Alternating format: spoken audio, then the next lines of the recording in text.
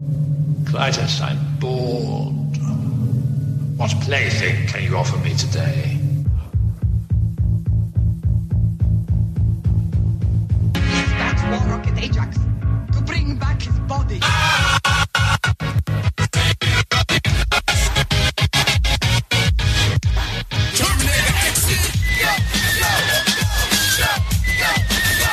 Now dig this, Matt. Y'all know I love stationery.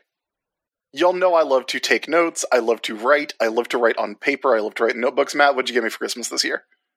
I got you notebooks and pens and organizers.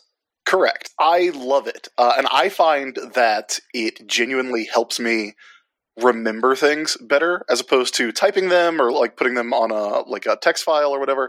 Actually writing something down physically helps me a lot. It helps me organize my thoughts. It helps me get my work done. And ever since I got my new iPad and I got the Apple Pencil with it, I have been doing that on there, and that's great. The only problem I've had with it, it doesn't quite feel like writing on paper, which is a feeling I like. We have the solution to that problem. That's right. Paperlike, as I mentioned at the top of the show, it's a screen protector for your iPad. It uses a proprietary technology called nanodots. With those nanodots, you feel the natural resistance of paper on your iPad screen. It is a paper-like feeling on your iPad. So if you're drawing, if you're taking notes, if you're using your iPad like you would a notebook, here's the way for it to really feel natural. And Chris, I know you love that. You have an iPad, you got a paper-like, and I'm sure it feels just right for you. It does. It feels great to use. Also, Matt, you know I'm very particular about paper. I have specific brands of notebooks that I will and will not use, and paper-like feels good on the iPad. They also make accessories for the pencil to make the pencil a little more comfortable to hold. They make accessories to help you clean the iPad as well. They've got it all. The ability to handwrite notes in a digital form is great to begin with, but getting that extra tactile feeling that makes me happy while I do it, that gives me that little dopamine, that little serotonin burst that I like to have, is fantastic. The latest version of the Paperlike is manufactured in Switzerland using high-quality plastic foils designed for maximum picture clarity. You're not going to lose any of the definition of your iPad screen if you put a Paperlike on there. And these foils are developed exclusively for Paperlike products. It also always comes in a set of 2, so you have a spare. Look, we know a lot of artists listen to this show. If you're an artist and you're looking for a way to make drawing on your iPad feel a little bit better, this is how you do it. So, to pick up your Paperlike, head over to paperlike.com/Ajax, click Buy Paperlike, and select your iPad size. From now, right now, until the end of January, Paperlike is also including their Digital Pro Planner bundle at no extra cost for every order placed through the Paperlike store. Plus, shipping is completely free. So if you're ready to do more with your iPad, head over to paperlike.com/Ajax to get started. Hello, everybody, and welcome to War Rocket Ajax. This is the internet's most explosive comic book and pop culture podcast, and we are your hosts. My name is Chris Sims.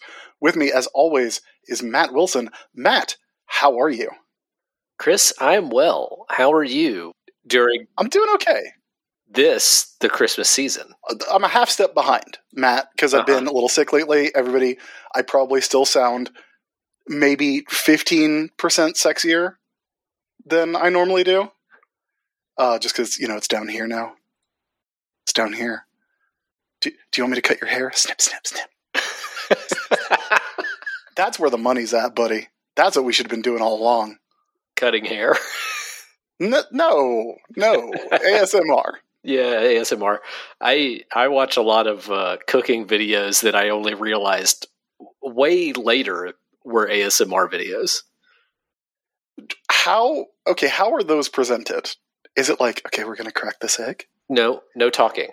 Because the guy is Japanese. Okay.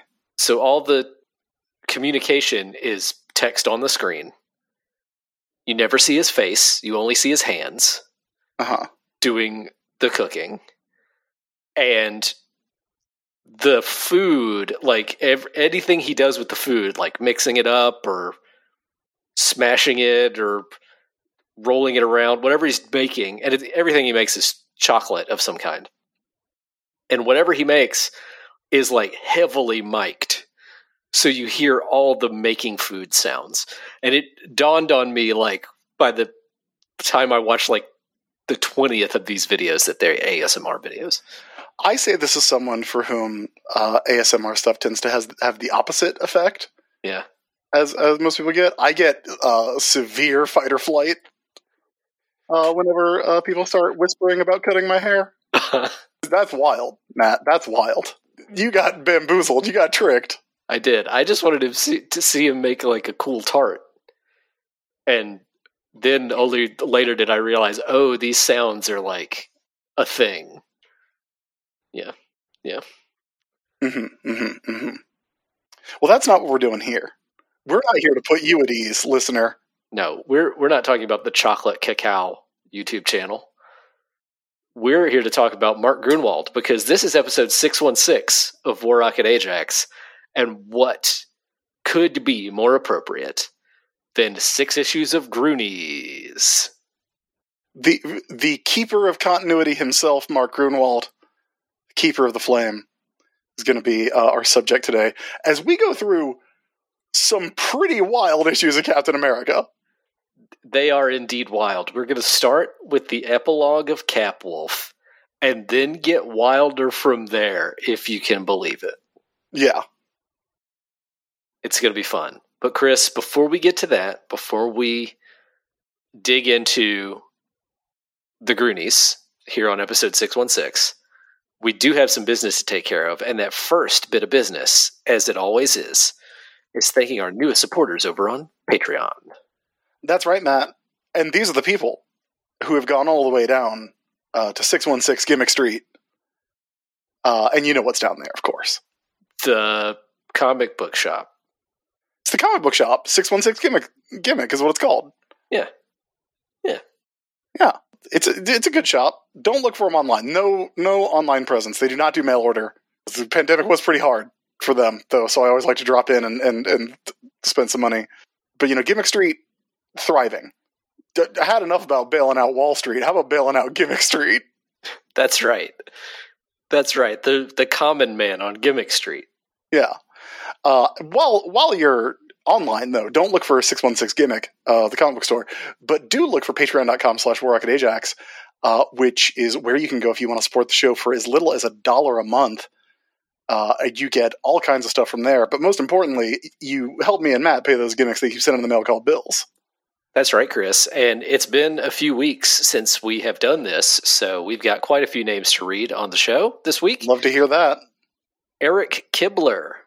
Thank you, Eric. John Wilson. That's your name? My last name? Yes. I don't know if that's HBO's John Wilson, but if it is, thanks, John. If it's not, thanks, John. Scott Medlock. Thank you, Scott. Tony Brandel. Thank you, Tony. Oh, it's Tony Brandel, yeah. Our buddy. Our friend at the Renaissance fairs. Yeah, our inside man. Go check out Tony's art. It's very good. Yeah, I still have the piece I got from him on my desk here. Yeah. Barely. Thank you, Barely. Matt Whitman. That's also your name. That's almost my exact name. Yeah, that's wild. Ryan Clark. Thank you, Ryan. Nathaniel Winkleman. Thank you, Nathaniel. And Ben Atkins. Thank you, Ben. If you would like to be like any of those folks whose names I just read out, which was quite a collection of names, you can also head over to patreon.com/WarRocketAjax and kick in as little as $1 per month to make sure that we do this show nearly weekly. We almost do this every week. I had a tough time talking last week, yes. Which is unfortunately my only necessary function on this show. We take some holidays off, and sometimes we get sick or go on vacation, and we got to 616 episodes So it's almost every week. We do Every Story Ever specials every month. We do Comics Catch Up every month. We've got some Christmas stories coming for you in December. We do Movie Fighters and Snack Situation. All of that stuff, all of those shows are made possible by your support on Patreon. And as a patron, you get every single one of those shows completely ad-free. You will never hear an ad on the Patreon feeds for all of those shows. And you can also get other cool stuff like bonus audio, bonus writing that Chris and I do, video game reviews and other things that we write that is Patreon exclusive. You can get line stepping privileges for Every Story Ever and whatever other after interview segment we're doing in 2023. In 2022, it was Battle of the Decades. We'll probably do one more Battle of the Decades or two before the end of the year. You can also get physical rewards. I still need to send out a t-shirt or two before the end of the year. So I will try my best to get that done. And there's other cool stuff over there on the Patreon as well. So if any of that sounds like it would interest you, go help us out on Patreon if you can. If you are unable to help us out on Patreon, because look, Christmas is coming. The goose is getting fat. Please put a penny in the old man's hat. If you haven't got a penny, a hay penny will do. And if you haven't got a hay penny, then leave us a review on Apple Podcasts or Google Podcasts. Matt, that was choice. That was choice. Good job. Or Spotify, or wherever else you get your podcasts. 5 stars would really help us out. That would be great. Or you could just spread the word about the show. Hey, you boy, what day is it? It's the day to tell everybody you know about More Rocket Ajax. Chris, it's time for Comforts and Joys. What do you say? Let's do it.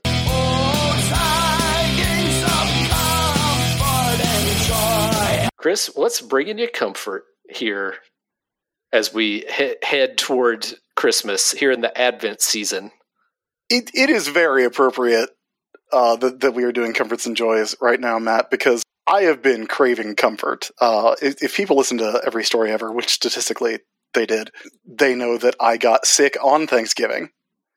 And then I'm still like coughing a little bit. So I have been I was in that like just too sick to pay attention to anything. I was too sick to play Pokemon. Just 'cause I couldn't focus on it. Yeah, that's a shame. So I will say this. I will say this. That is the perfect state to be in to watch those Hobbit movies. If you feel bad and you can't really pay attention to anything, but you want to have something on, but you don't want to have something on that like you would require you to follow a cogent narrative, put on them Hobbit movies. They'll get you through it. And since then, like watching those movies, which are not good, they did make me want to do something very comfortable, which is playing Middle-earth Shadows of Mordor again. So that's pretty much what I've been doing with my time. That is comfort. There's something very comforting about going back to a video game that you have played multiple times. Yeah, especially one that is very rewarding in the way that Shadows of Mordor is rewarding, in that like everything looks good and like feels good to do, and there's kind of like there's a nice gameplay loop of go here, fight a bunch of orcs, recruit this orc, go find a collectible, get rewarded for it. She loves a sexy lady. It's a nice, chill game that I like a lot.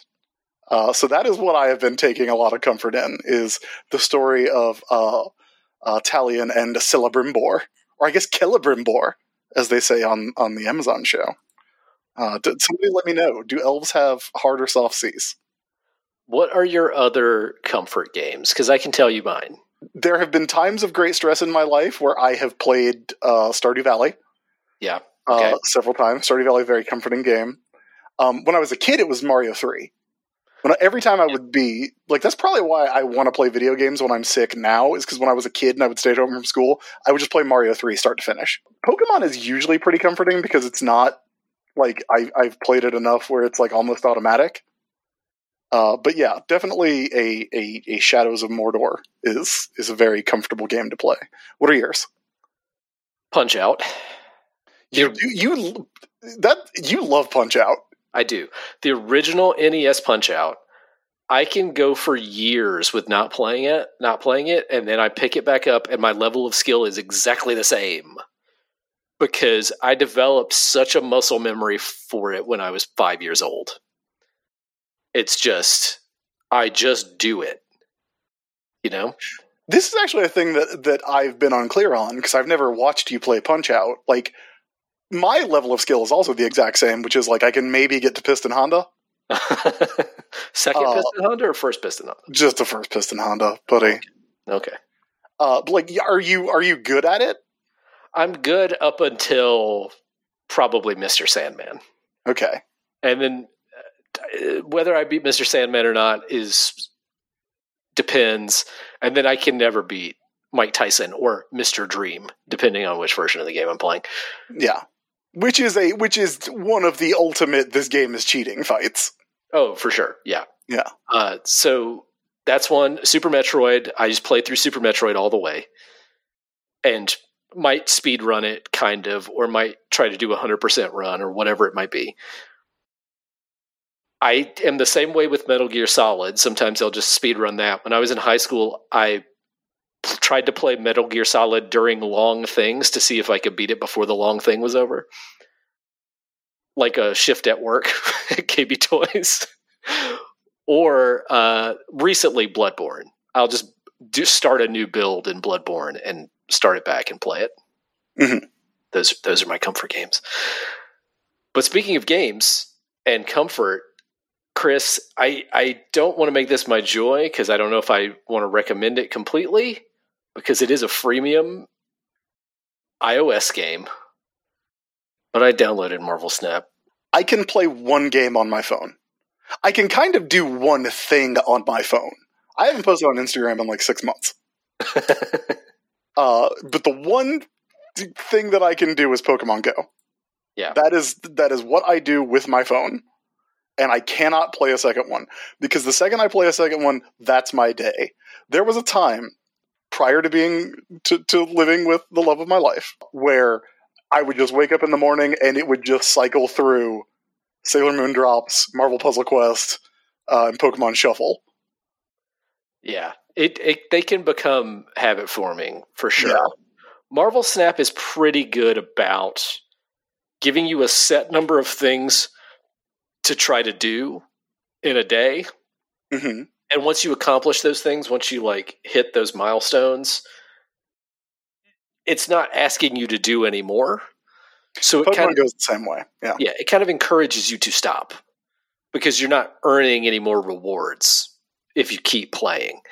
But what I really love about Marvel Snap, so do you know anything about the game at all, Chris? AC plays it, but we haven't really talked about it. So I don't really know anything about it.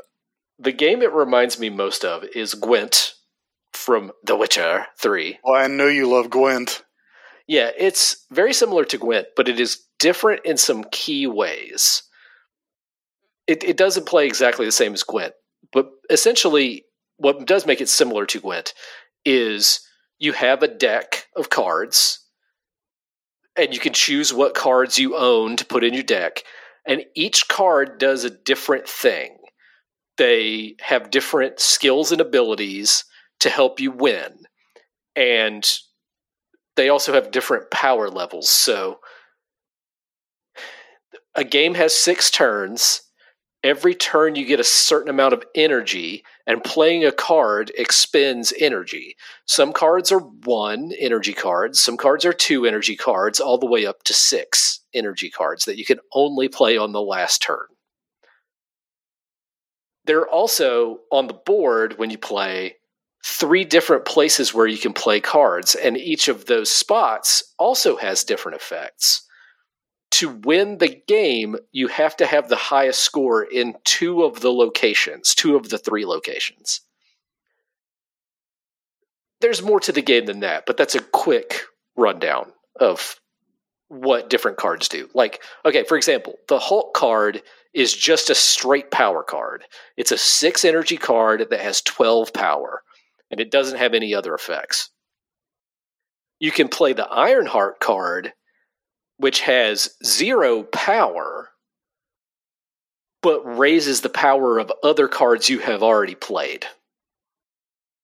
So that's kind of like the strategy involved in the game. And what I really like about it at this point is nobody else who's playing knows what the fuck they're doing. So it's really easy to win. Okay. Like, having played Gwent a lot, I know exactly kind of how this thing works.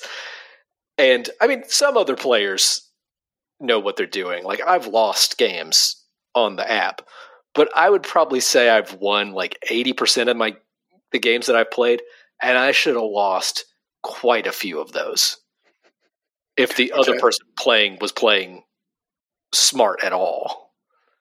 So you are playing against other people? Yes, it is. It is an online game, but there's no like interaction other than just playing against each other. It's not right. You're not. There's no like chat or anything like that. Which is, I don't want to chat. Never implement chat. Never. They're putting like a kind of sort of chat function to Pokemon Go, and I'm like, I didn't ask for this. Yeah, don't do that. Never do that. But anyway, I've been comforted by playing Marvel Snap. It's a very good thing to do, just like between things, because a game of Marvel Snap lasts maximum 5 minutes. Mm-hmm. So it's good. So far I'm enjoying it. I will probably get tired of it, but for now I like it a bunch. Time for joys, Chris. What's bringing you joy? Matt, I mentioned it already, but I've yet to really talk about it on the show. I want to talk about Pokemon. In my case, Pokemon Violet, which is the future-focused one, as opposed to Scarlet is past theme. And I want to start this by saying the game has some problems. Even if you are not a Pokemon game person, you have likely heard about its problems. There are performance issues and graphical issues with the game. It crashes. It crashes more than any Pokemon game I've ever played, which means it's crashed like 3 times while I've been playing it. Those things exist. There are a couple of things that I am a little disappointed in, as far as like the character is going to a school in this game, so you can't really customize your character in the same way that you could customize your character in Sword and Shield, because you are wearing a school uniform and you can kind of only wear variations on that uniform, or you can change your hat or socks or bag, and that's a little bit disappointing. There are some problems with it. The world is not, I was listening to the Besties podcast, and Griffin McElroy was talking about how the cities feel weirdly lifeless, which is true. Like, even though there are, people walking around them, they don't feel as lively and full of interesting things as other cities in Pokemon have felt. And also, they did not bother. They made an open world game that did not bother to scale anything. So I went to the last gym, which, from what I can tell, should have been the second gym, and just laid waste to everyone. For me, that's not a problem. So there is the game has some problems. Here's the thing: I still love it, and it's still the new Pokemon game. And honestly, a lot of it, like, there's a lot of things where I'm like, this is my favorite version of this. I don't think it's my favorite Pokemon game. That, for me, is still Black, which I think I would love to see them revisit the Unova region at some point. But, like, there's really cool stuff in that game. I really like a lot of the new Pokemon. I think it's the new Pokemon are my favorite crew of new Pokemon since Black, which was on the DS. So it was a while ago. Like, I was working at the comic book store playing Pokemon Black. But, like, So many really, really good designs. So many good dogs. I actually really do like, despite the difficulties they have had in translating it to the open world structure, I really like the storylines. Like the 3 storylines, like in every Pokemon game, you do 3 things, right? Like you fight the gyms, you go deal with legendary Pokemon, and you deal with team whatever, right? So those are the 3 storylines. It's the same as in every Pokemon game. You can just kind of decide what order to do which thing in. I actually really love the storylines. I really love the key NPCs. Some of the designs are really good. There's a little dog made of cinnamon rolls, Matt. A little dog made of cinnamon rolls, bud. And I love that guy. And just some really, really good Pokemon. They've also added some evolutions for old Pokemon. Primeape now has a 3rd form. So it's Mankey, Primeape, and Annihilape. And Annihilape rules. And, again, it's a Pokemon game. And so if you want to play a game with new Pokemon in it, that's the one you got to play. I do wish it was a little bit better in some ways, but also I really have enjoyed it and had a really good time with it.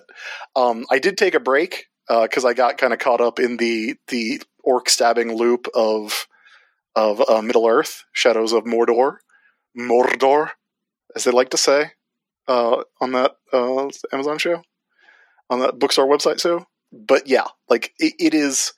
I have drawn pictures that maybe we'll put those up on Patreon. Maybe I'll put up my drawing of my player character having hard eyes towards Nimona, who is maybe the most soccer lesbian energy that any video game character has ever had. I think that would be a great Patreon bonus. Yeah. We should absolutely post that. Yeah. So yeah, again, it's if you wanted this game, if you already have it or you're getting it for Christmas and you are too young to be listening to the show, I like it, and I feel like I am going to wind up being a Pokemon Violet apologist. Matt, what is bringing you joy in the holiday season? My joy for this week is a television show that you can watch on the streaming service, A Series of Tubes. Mm-hmm. To be or not to be? Cathode Ray Tube. Cathode Ray Tube B. It is called Travel Man. It is a Channel 4 travel ? Series. I mean, it is a travel series in which comedian Richard Ayoade, who you might remember from Garth Marenghi's Dark Place and the IT Crowd and a bunch of other stuff, a bunch of panel shows, goes to another city, usually in mainland Europe, but occasionally further away. He's come to the US a couple of times in New York and Miami, but he only spends 48 hours in any place where he goes. And he has a celebrity cast come along with him. A lot of them are other British comedians that he kind of like pals around and jokes around with, but occasionally they're American movie stars, and he acts completely different around the American movie stars, and it's very funny. Because he's like trying to be more, I don't know, respectful and keep more of a distance, and he probably doesn't know them as well. Mm-hmm. So when Jon Hamm and Paul Rudd Paul Rudd goes with him to Helsinki, and Jon Hamm goes with him to Hong Kong, and he's like so much nicer to them than he is to the British comedians that are on the show. It's very funny. But what I really like about the show is that you get a pretty good sense of what a city has to offer. Like they don't always go to like the biggest tourist attractions, but they go to a lot of different places, and they usually find some kind of way to tour the city quickly, either on some kind of public transit, or they'll ride around in a little go-kart, or they'll go on a bicycle tour or something like that. And one of the best things about the show is they'll often like go try food somewhere or try like some local delicacy. And if Richard Ayoade doesn't like it, he just says he doesn't like it. So in the episode where they go to, I think it's the one where they go to Norway, to Oslo, there's this like fermented shark dish that even the waitress in the restaurant says she doesn't like, but they order it anyway. And they also get this like fermented drink. I don't even know what the drink is that they got, but Richard Ayoade's reaction to both of those things is just, both of these things are awful. And it's amazingly funny that he went on this trip, he tried these local foods, and he hated them. He often likes the food. Sometimes he'll have a sort of inscrutable reaction to things. Like in the episode, it's the episode where he has on his co-star from the IT Crowd, Chris O'Dowd. They go to Vienna and they try Sturm wine, which is like only partially fermented wine. I still don't know if they liked it or not. Their reactions are just to kind of joke around about it, and they don't ever actually say whether they liked it or not. But I don't know, just the way the show is presented and the way that Richard Ayoade is as the host makes it a really, really enjoyable travel show. Like, it has become a real comfort watch for Marlene and me. Like, on Thanksgiving Day, because usually what we do on Thanksgiving is cook and just watch stuff on TV while we cook all day. And we finished the season of Love is Blind on Netflix, and then we started watching Travel Man. And we watched like 10 episodes of it through the evening. And it was just very nice and very enjoyable. So I would encourage you to check it out. Travel Man, which is available on Tubi. Everything but Series 3. I don't know why Series 3 isn't on there. But everything else is on there. Is the theme song Party Man from the Batman 89 soundtrack, but it goes Travel Man instead? I'm sure if they had the money to license it, they would have, yeah. There's often discussion of budgetary restrictions on the show.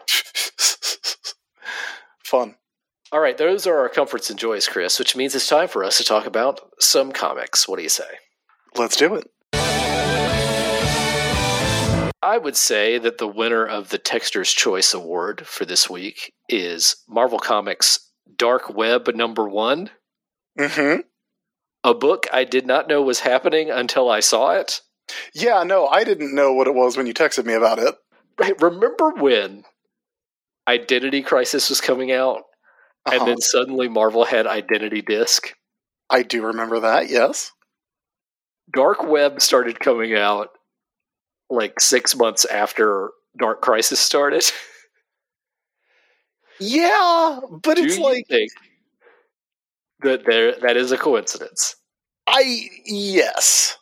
Yes. Because here's the thing. Dark Web is a thing. It is a thing. Identity Disc is nothing. It's definitely nothing. Yeah. Between Dark Web and Dark Crisis, one of those is a thing.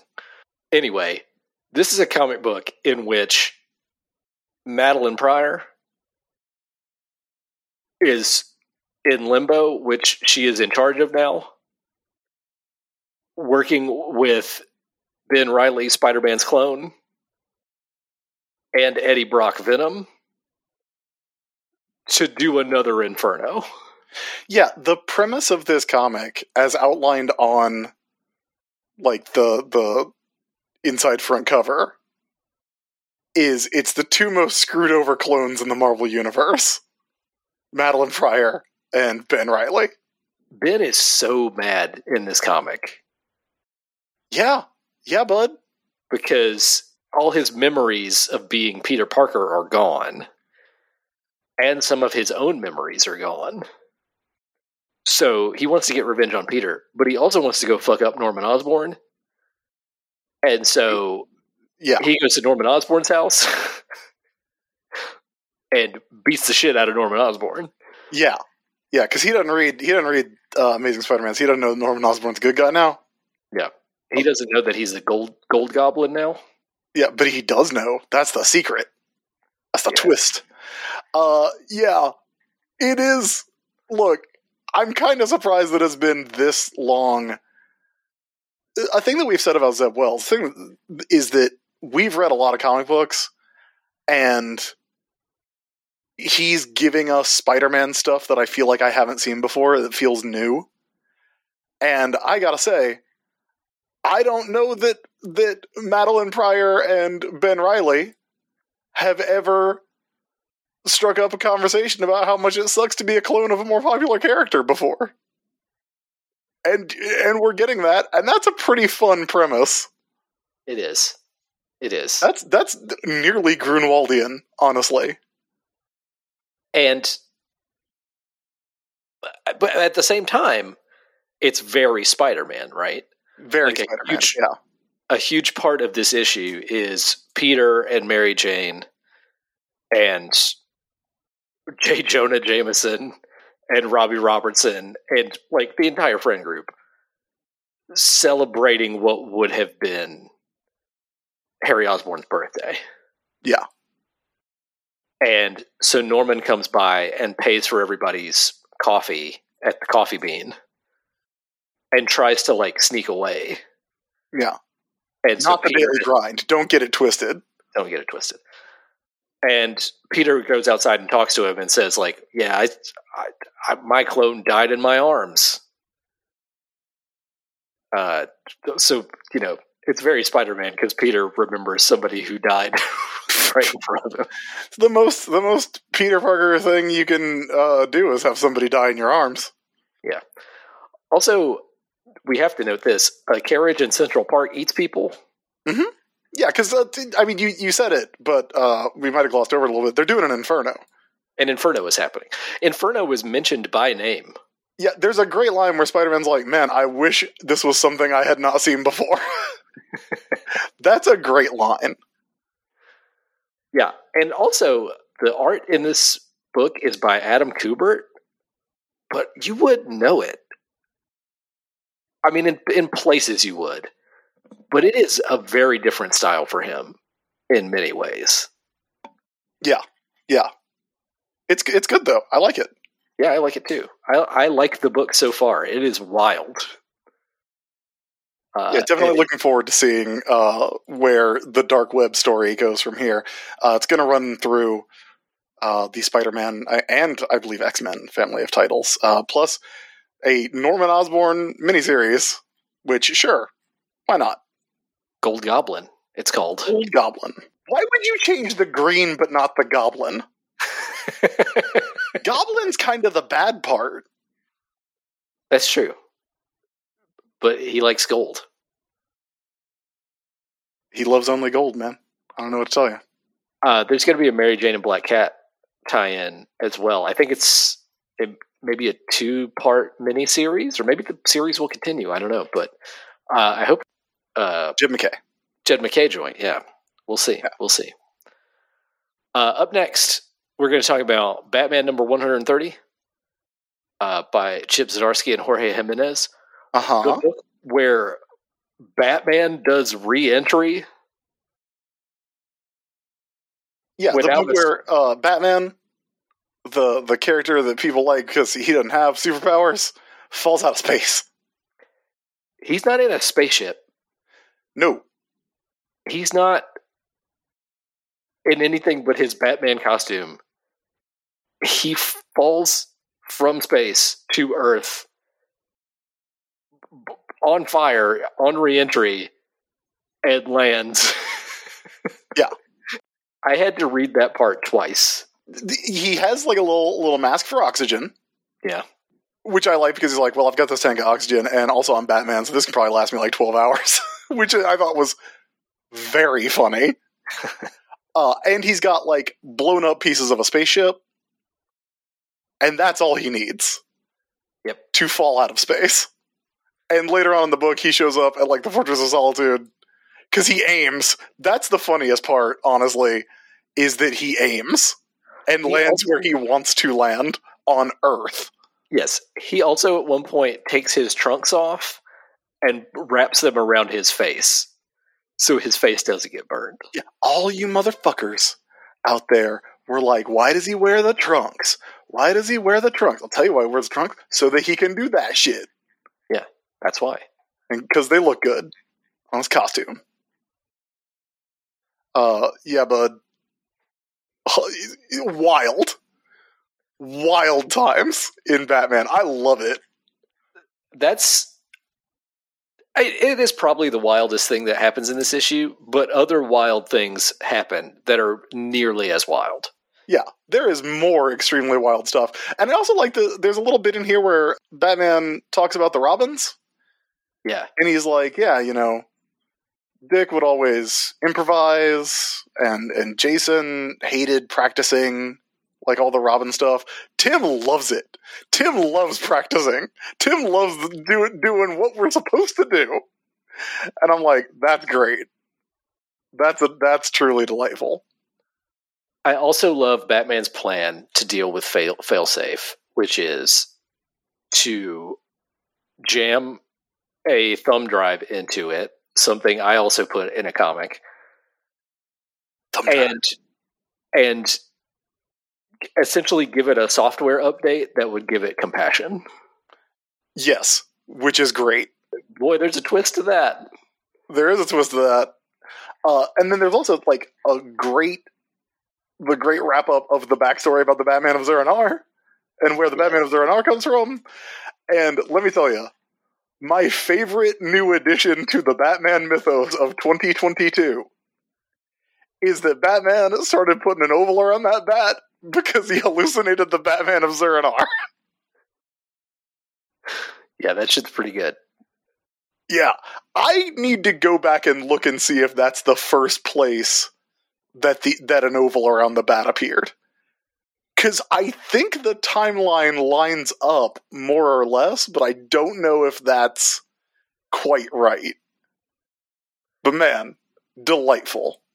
Yeah, really good.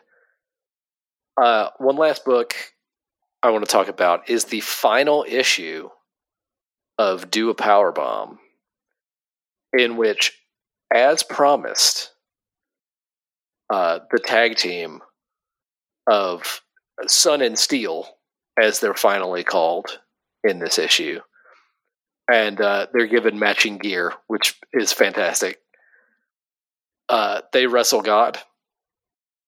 And Chris, I don't want to give anything away for you because I don't think you've read this issue. I haven't read it yet, but I did. I had kind of forgotten that they were going to wrestle God until you just reminded me, and then I was like, "Oh, right, that's what's happening in that comic."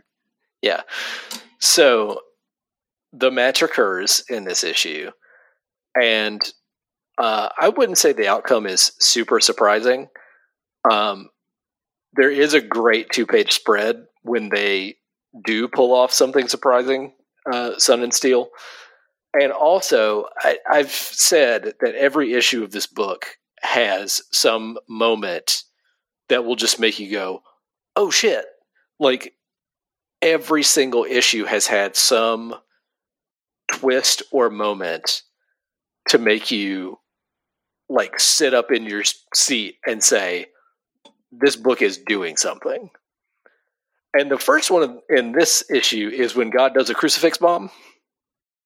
Uh-huh. God does a crucifix bomb. Yeah. Yeah. But then by the end of the issue, there's like a real emotional gut punch one that is perfect. This book nails the landing so beautifully, my man. You should read it, absolutely. This is my favorite comic of the year. I'm sort of tipping my hand for the Gordy Awards, but holy shit, Do a Powerbomb. What a great comic. Read it at your earliest convenience. Yeah. It's a tough one to beat. It's hard to beat. It goes the distance. All right, Chris. With that, that's going to do it for our comic segment, which means it's time to talk about Captain America, starting with issue 408. What do you say? Let's do it.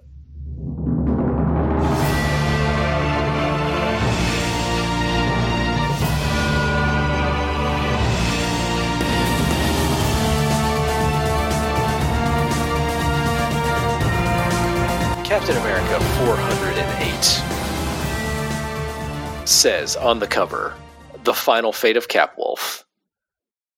And it has Capwolf semi-transformed back into human form, fighting a mysterious Captain America with a sharp Super Shredder-style shield.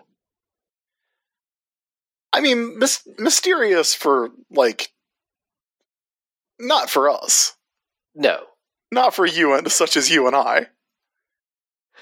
No, but perhaps mysterious for someone looking at this cover who wouldn't know that this was all part of Infinity War. It does say in the upper right-hand corner that this is an Infinity War crossover. Yeah. You also wouldn't know that if you had, like, read the issue. Because it doesn't really come up. This is a mandatory crossover comic. It's mentioned, but yeah. Yeah, but like, Captain America fights his doppelganger for a little bit, and then is like, oh, that was weird, but I'm like a werewolf right now, so I guess weird shit happens. You might be mistaken and think that this is U.S. Agent. Because he's wearing like a dark costume, you know? Yeah. But he's got sharp teeth, which means he's a Infinity War doppelganger. Yeah, and he's got little elf ears. Yeah. So do these dudes have names besides doppelganger? I don't think so. They all get blipped out of existence. So well, most of them. Yeah. All but one, who goes on to feature in Maximum Carnage. We start things off in this issue, which is titled Dark Dawn. With Captain America telling Dr. Nightshade that she has to cure him, and also explaining how he defeated Starwolf last issue. And then Dr. Nightshade reverts the white werewolf we've been seeing for a while back to his human form, and wouldn't you know it, there he is, John Jameson. Yeah.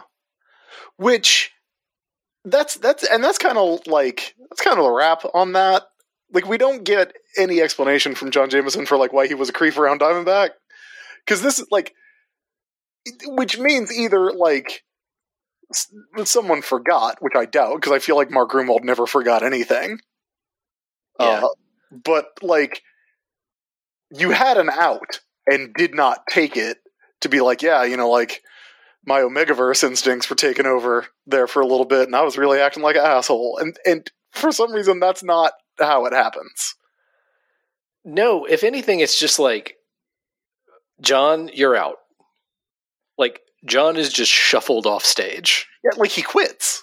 Yeah. He's like, I don't really want to be your pilot anymore, Cap.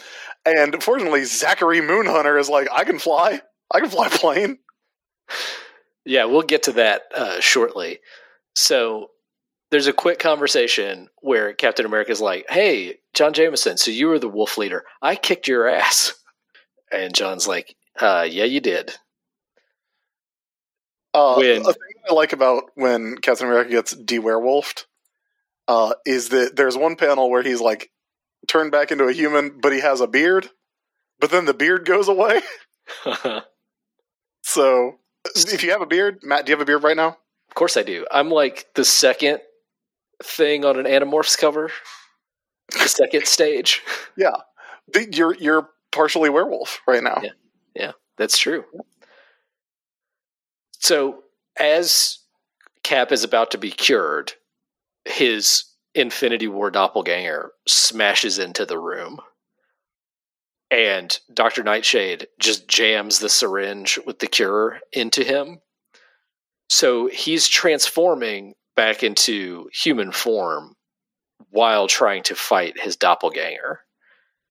The doppelganger throws his razor sharp shield right at John Jameson, and it goes into the wall and goes thunt.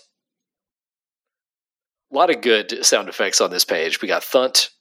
We got thoob when Cap kicks his doppelganger. Mm-hmm. And then T'Chuck when his doppelganger falls into his razor sharp shield on the neck. Yeah, like he fully dies. Yeah. Like Cap kills him. And Cap's like, I was tired, sloppy, uncharacteristically brutal. I was still a werewolf for a little bit. Yeah, and everybody else is like, no, you did what you had to do.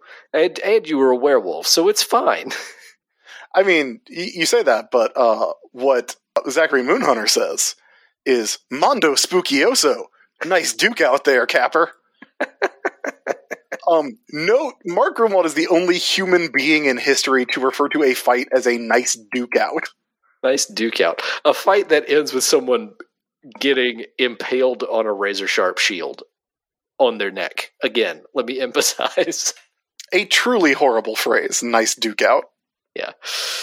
The doppelganger just disappears, by the way. He just fades away into the ether. And also, Dr. Nightshade says something about how everybody's going to pay for this and Superior is going to see to it. So she still works for Superior. Yeah, and Cap goes, so she is still loyal to her old boss. Yes. There's a little bit of cleanup here in the town, which apparently has some Marvel history beyond this. This town, Starksboro, Massachusetts. This is not its first appearance in Marvel Comics. It has been a town where spooky stuff happens for a while.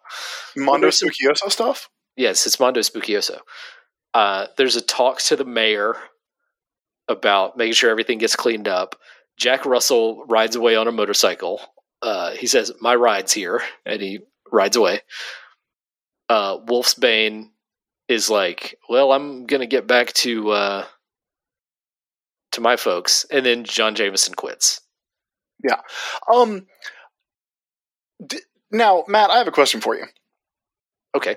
Do you think Werewolf by Night's exit from this story was meant to have the massive amount of gay subtext that it has?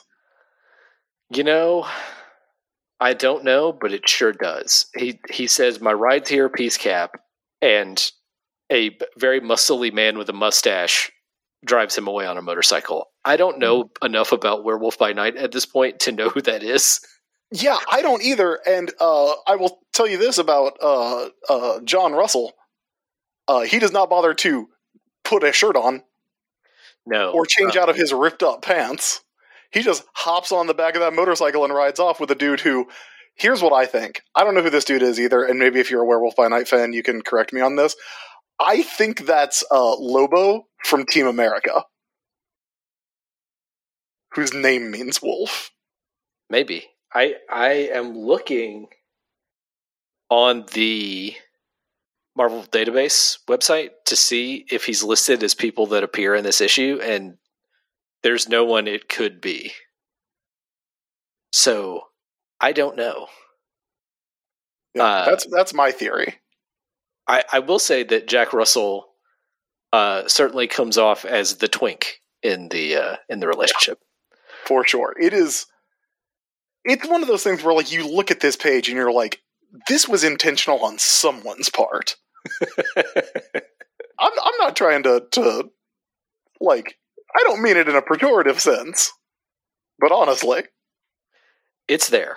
It is certainly there. Yeah. Thank you. As soon as John Jameson quits, Moonhunter shows up and is like, hey, I'm flying this busted up machine. And Cap immediately says, you want to be my pilot? And Moonhunter goes, yeah, call me Zach. You were fighting this guy like 2 issues. Like, I know there was mind control involved, but you don't want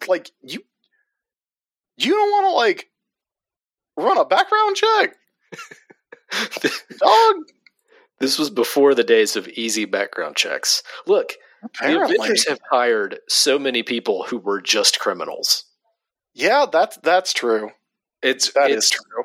It is standard practice for the Avengers. They let the Sandman in there at one point. They sure did. Then we see D-Man, who's hanging out in Central Park, and he is attacked by his doppelganger and pushed into a river. Yeah, that is... He sure is pushed into a river and does not come back to the surface. And I feel like... Did you feel like you had missed a page when D-Man shows back up later? Maybe. We'll get to it. We'll see how jarring it is. But it does seem like D-Man's doppelganger coming out of the water is supposed to be a reference to, you had your chance, now it's my turn. It's mostly the mask. Yeah, it is. I like it when D-Man shows up and goes, "Hey, D-Man, I'm your demon." He does do that. Then in the backup, Night of the Knife by Mark Grunwald and Larry Alexander, we see Diamondback finally reuniting with her brother, Cutthroat, who has revealed that he is her brother. And there's a whole thing where he's like, I used to be a nobody. I used to be a lowlife, but now I finally made it. And I'm not gonna let anybody hurt you. I'm an honest to God supervillain. Now I'm gonna go fight Crossbones in his room, and he is immediately murdered. It gets fucked up instantly. He goes and tries to kill Crossbones in his bed, which is just a mattress on the floor, which tracks. Of course it is. I want to put that on the gamer spaces. I want to put a picture of Crossbones in his bedroom. Wow, men really live like this. Oh, this also right before he goes and does this, Cutthroat does. He goes into Mother Knight's room and he's like, "You're with me now. That Red Skull's not going to abuse you anymore because you're with me." And so, right as he's getting his confidence up and turning his life around, he goes in and tries to kill Crossbones. Yeah, and he tells her, "By the way, I'm about to go kill Crossbones." Yeah, which is important. And as soon as he touches Crossbones, Crossbones jumps up, knocks the sword out of his hand, grabs it, and slices his throat. Yeah, hits him with the fucking roaring elbow and then cuts his throat. Brutal. Yeah. Don't name yourself after a potential way to die. That's a lesson I feel like I've learned from this comic. Yes, agreed. There's also a Falcon backup in this issue by Mark Grunwald and Rick Levins, the regular penciler of the book. And essentially what happens here is Falcon's flying around. He sees Moonhunter flying around a sky cycle. And he's like, "Hey, who's that guy?" So he decides to follow him and finds out that Moonhunter is the new pilot for the Avengers. Yeah, he notably doesn't go, "He's probably a new hire for the Avengers." No. He's just like, "Who's this guy?" And it ends with Cap explaining everything to Falcon and also taking notice of his new costume. And which is fine. It's fine. It's his 90s costume. Yeah. I like Falcon's other costumes more. But yeah, I don't like him having his head covered. That's the main difference, is that he has the little piece that goes over the top of your head. He's wearing Hawkeye's mask. Yeah. I don't love that. I'm not super crazy about the boots either, but yeah, it's fine. In the 90s, you had to change your costume, and so it had to either be that you got your hair out or put your hair away. Yes, Cyclops got his hair out. Cyclops got his hair out, yeah. Falcon put his hair away. Yeah, that's true. But anyway, it ends with Cap and Falcon deciding that they need to team up again. And that's that. That is that. Better believe it, wingtips. Why do I wish Mark Grunwald was still alive for many reasons. Yes, for many, many But in this moment, primarily so that I could ask him, why did you make people talk like that? Why so many nicknames? Captain America number 409 has the cover blurb Showdown with the Skeleton Crew. And I love that they were trying to get this Skeleton Crew logo over. It's great, though. It's in like pirate font. Yeah. Yeah, it's great. Everybody had a logo in the 90s. It's true. What's happening on this cover is that Captain America is hanging off the side of a helicopter. Another thing everybody did in the 90s.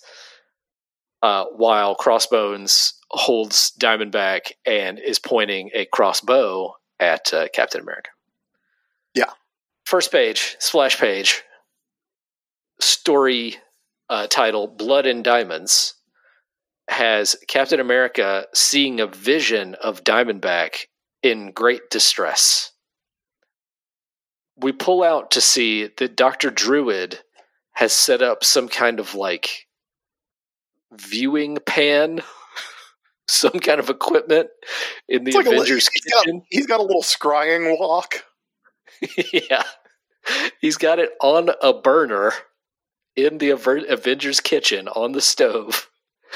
And he's burning stuff so that Captain America and Falcon can see a vision of what's going on with Diamondback. Yeah, and I'll tell you who does not like this shit. That is Edwin Jarvis. No, he's like, hey, don't fuck up my kitchen. Don't fuck up my kitchen. Nothing has ever burned in this kitchen. No one likes Dr. Druid because Dr. Druid sucks. Yeah. I mean, that's the big lesson you can learn from this comic. We've also discovered that Jarvis sucks as a butler, but nonetheless.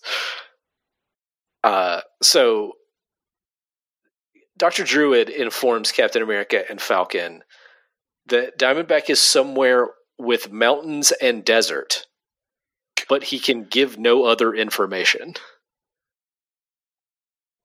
And he sees someone with a skull mask, so it's got to be Crossbones. Because honestly, if Captain America's having trouble and you go, ooh, it's probably some guy whose face looks like a skull, like, you're probably going to be right. That's true. That is true. But he specifically says a skull mask. And Captain America's like, well, it's not the Red Skull because he doesn't wear a mask. That's just his face. So it's got to be Crossbones. So they're just going to go search the entire Rocky Mountains to try to find Diamondback. I believe Dr. Druid says, well, he's in America, so they're going to start at the Canadian border, which is very funny. So they go get Moonhunter, Zach, and they're like, come with us, we're going to go search the entire Rocky Mountains. And Moonhunter's like, great, let's do it. Is this when he goes, hot zot?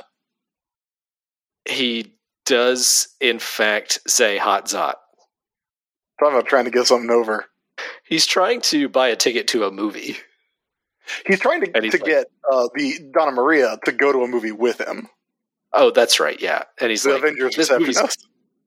That's what it is. He says, the movie's going to have to wait, Donna Maria. Duty calls. Yeah. And so they go flying off. Meanwhile, Diamondback is in a padded cell in the Red Skull's headquarters, screaming herself silly and smashing herself against the wall, trying to get anybody to hear her. Thoob is the sound effect of her smashing herself against the wall. But it's having no effect. Meanwhile, Red Skull has found out that Cutthroat is dead now. And so he's coming into the room, looking at the body, and saying, so why did he have a reason to kill you, Crossbones? And Crossbones like, I don't know. I guess he thought I was going to horn in on his turf. And Red Skull's like, all right, does anyone else have anything to say about this? Well, I don't want to hear any more about it. We're going to meet in the briefing room. So that is the end of the investigation of the death of Cutthroat. Yeah, Blackwing and Jack-o'-lantern are there, and Blackwing just goes, he was dead when we got here.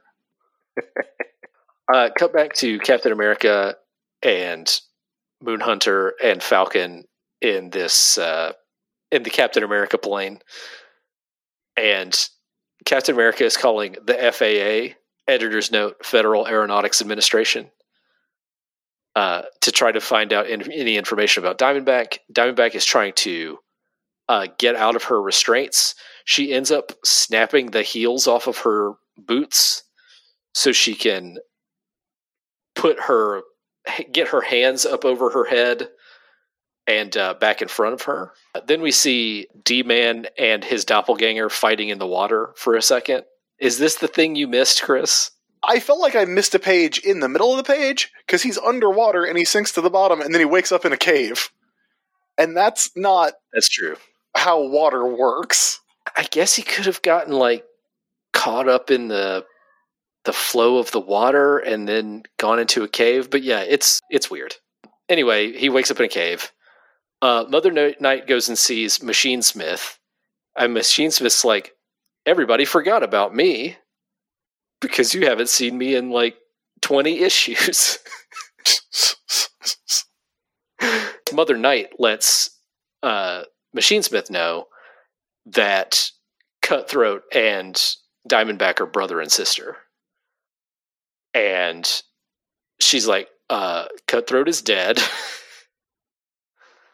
So, could you help me, figure out some kind of way to memorialize him? And Machine Smith's like, Red Skull's not going to be happy about that. I love that Machine Smith does not care. She's like, yeah, and he was Diamondback's brother, and I told Crossbones because I didn't want him to kill Crossbones, but now he's dead, and I don't know what to do. And Machine Smith is like, yeah, cool, word, yeah, nice. Red Skull's not going to be happy about that. Yeah. If you help pay respects to Cutthroat, you'll be coming out here in a pine box. Well, that sucks, buddy. Yeah. So then Mother Night shows up late to the meeting, the briefing, and Red Skull makes a weird threat about having a clock face tattooed on her tongue. Yeah. And she says in very small font, sorry. Yeah. Red Skull asks if the body of Cutthroat has been done away with. And he says, does anybody have a problem with what Crossbones did? Jack-o'-lantern and Blackwing are both like, nope. And he says, good. Now what are we going to do with Diamondback? Mother Night goes and tries to find Diamondback because pretty much Red Skull is just going to have her killed. Yeah. But when she walks into the cell, Diamondback is doing the splits between the walls. She's above the door doing the Jean-Claude Van Damme splits. But this room is clearly the physics don't work. The room is not that narrow. The room is clearly bigger than that, but yeah. I'll let it go. She attacks Mother Night and takes her costume as a disguise and just walks out of the cell. Yeah, and so we can tell that it's a disguise. She's got a little bit of hair peeking out. Now that Mother Night is missing, the rest of the skeleton crew are like, where's Mother Night? Let's go try to find her. So Blackwing goes and tries to do that. He finds Diamondback in the Mother Night costume, and she immediately just flips out because she doesn't have an answer to his question about where Diamondback is. Mm-hmm. So she clotheslines him off his glider, then palms his face into where his head is smashed into the wall, then kicks him in the mouth. Yeah. She beats the shit. She hits the fucking Rainmaker on him. Yeah. Which is what I wrote down. I literally wrote down in my notes, holy shit, Diamondback hit the Rainmaker. Because she fucking clobbers him. It's great. Yeah, it's fantastic. Yeah. She steals his glider and just goes flying off right in front of Crossbones and Jack-o'-lantern. So Jack-o'-lantern starts chasing. She starts looking through Mother Night's bag, which is just a regular purse, which I think is very funny. Yes. And she finds this communicator card, and she's trying to figure out how it's going to work. That's when I think Captain America on the plane, like, they pick up the signal from the card. So they start flying toward it. Yeah, they get a distress signal while they are currently heading south from the Canadian border. Yes. Jack-o'-lantern keeps chasing. Crossbones manages to snag Diamondback with, like, a crossbow bolt with a rope attached to it. And he snags Diamondback and takes her back to a, like, cliffside outpost where a doctor is going to look after Diamondback. Because I said earlier that the plan was for Red Skull to kill Diamondback. That's not actually the plan. The plan is to transfuse her blood with Captain America's blood, the Captain America blood she stole, to test the super soldier serum on someone, and she's going to be the test subject. Which doesn't seem like a great idea. Nope. You don't even know if that's her blood type. Yeah, I mean, and also, like, if it works, you have just given superpower blood to someone who does not like you. Good point. D-Man is wandering around in that cave some more, and then Captain America and Falcon show up, and they're here to fight Crossbones and Jack-o'-lantern. No backup this issue. Well, all of our stories are finally converging. Yes. Only some letters about Man and Wolf and how much every reader loved it. Next up, Captain America 410 has Diamondback strangling Crossbones with, like, a garrote as Captain America jumps in trying to intervene somehow. The blurb is, "Diamonds are for vengeance." Love it. And in the upper right corner of this one is Beyond Video, the new Dragon Quest game. Announcements inside. Yeah, not to be confused with Dragon Quest, the video game. This would be Dragon Quest, the VHS game. Yes. This is why Dragon Quest in the US was originally called Dragon Warrior. Yes. Yes. Which I got for free from Nintendo Power. Did you wait? You got Dragon Warrior 1 free from Nintendo Power? I absolutely did. Oh yeah, I remember they gave them away to try and get people into RPGs. Well, there was also, like, a surplus of Dragon Warrior cartridges in the US because it wasn't selling. Yeah, so they gave them away. Yeah, I actually have I have Dragon Warrior Dragon Quest 1 on Switch. I have the remastered version. Yeah, I haven't played it yet though. I played it when I was like 7 and did not totally get it at the time. I don't think we get a title, a story title on the splash page here. Unless the story title is Batang. Yeah. Captain America just smashes Crossbones in the face with his shield. Yeah. That's the first thing we see. Done fucking around. Done fucking around. Oh, okay. Diamonds of Vengeance is the story title. It's on the 2-page spread that comes next. Ah, okay. That 2-page spread is just a big fight between Cap, Falcon, Crossbones, and Jack-o'-lantern. And the fight continues for a few pages.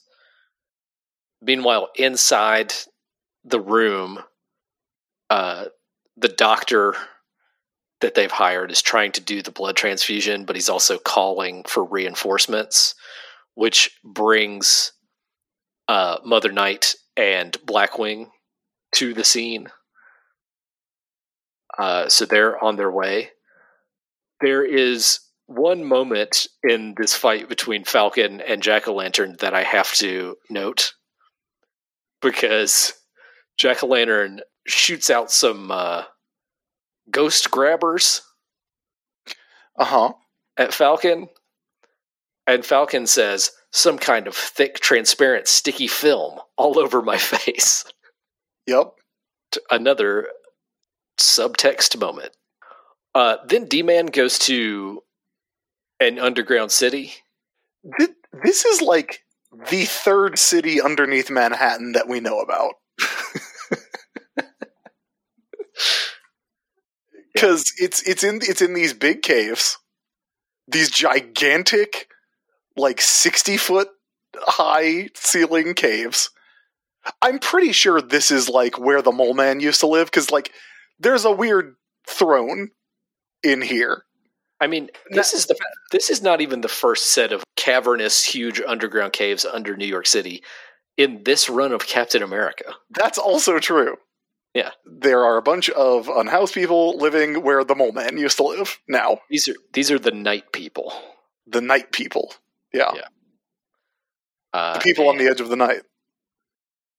They're trying to demand that D-Man speak, but he can't. So, anyway, Captain America continues to fight Crossbones. Crossbones says, "My, aren't we in a scrappy mood, eh, Cappy?" And that's when Crossbones takes his shield away and is about to smash Captain America with his own shield. Mm-hmm.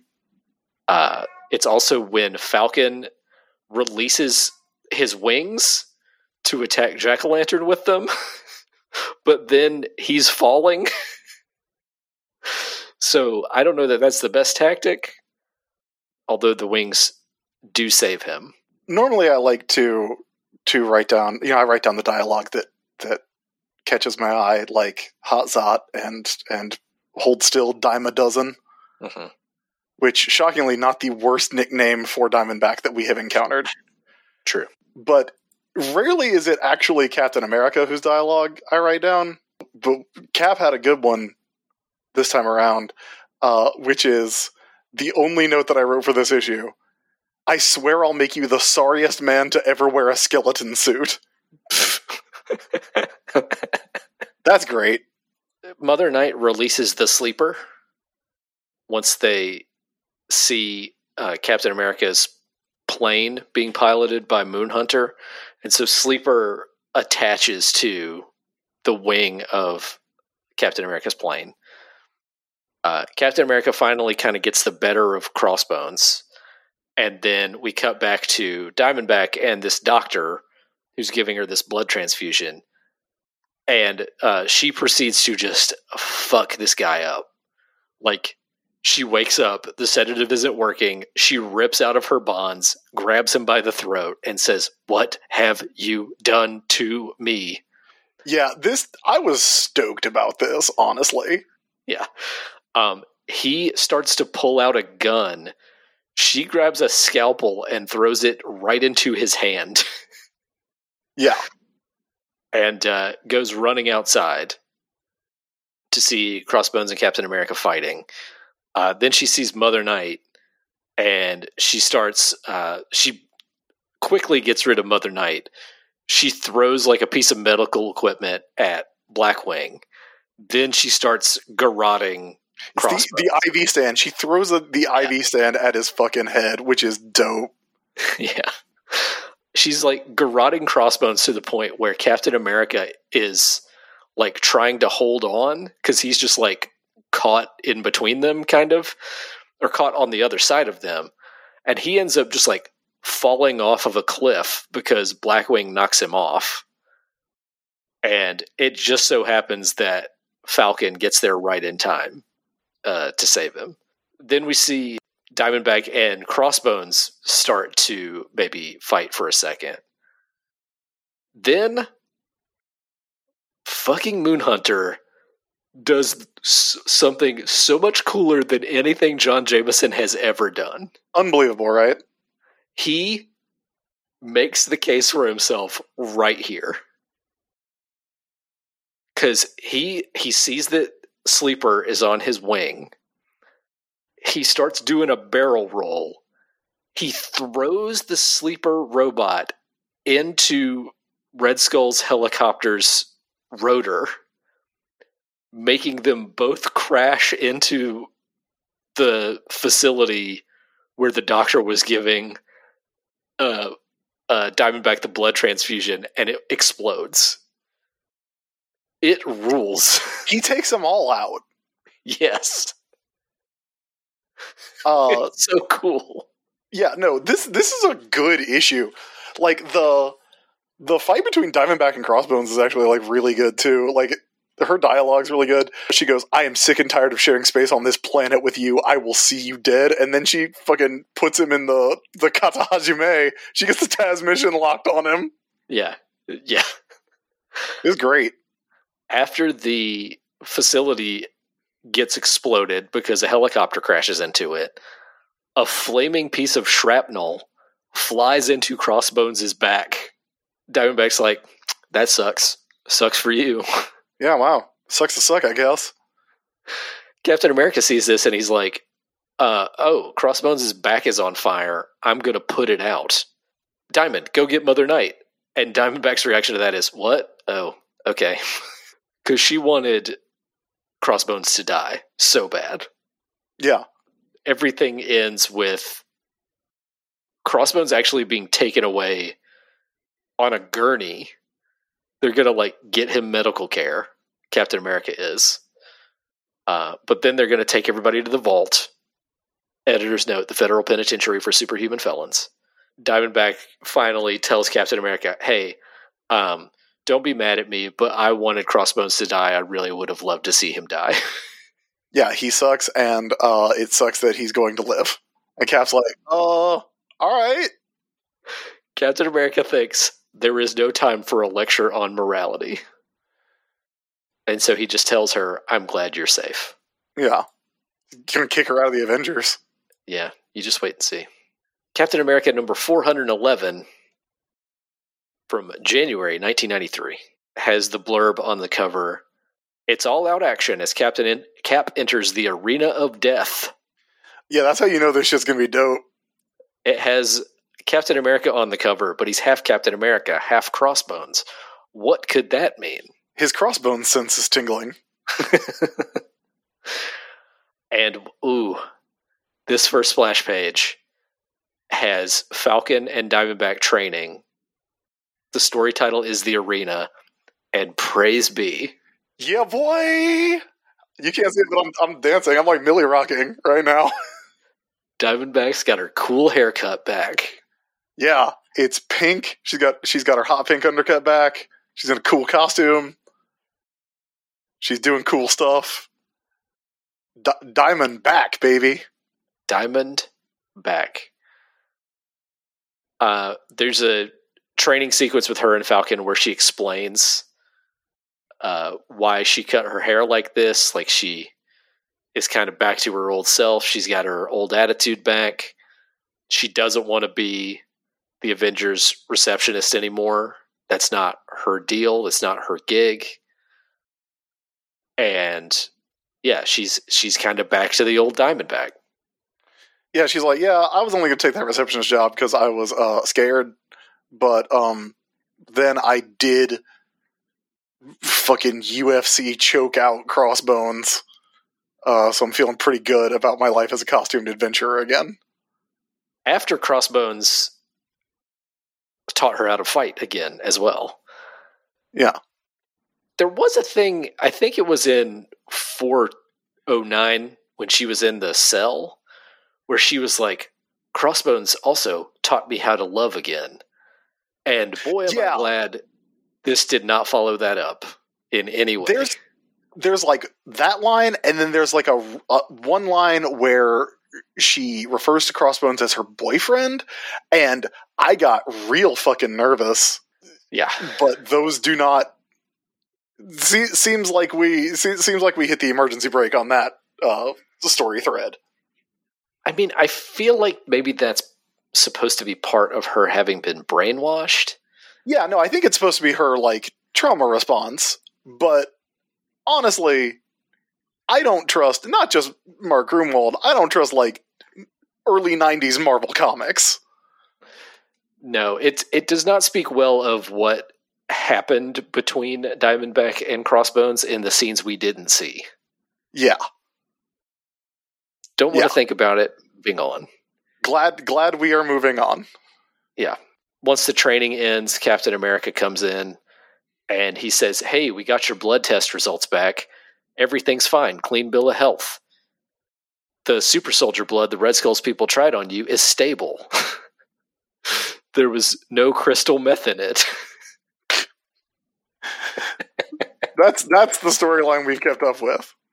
That's the bit of continuity we want to remember. Yep. Diamondback is like, okay, well, cool. I got to go deal with some stuff, and you can't help me, so bye. Captain America tries to follow her, and she, like, goes, ha! Oh, sorry, reflex. She, like, turns back and chops. And Cap's like, look, whatever you want to do, let me help you.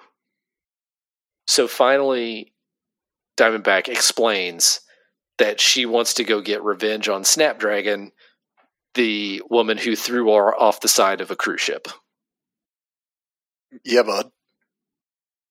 So he calls Nick Fury. Captain America calls Nick Fury, and he's like, hey, do you know anything about Snapdragon?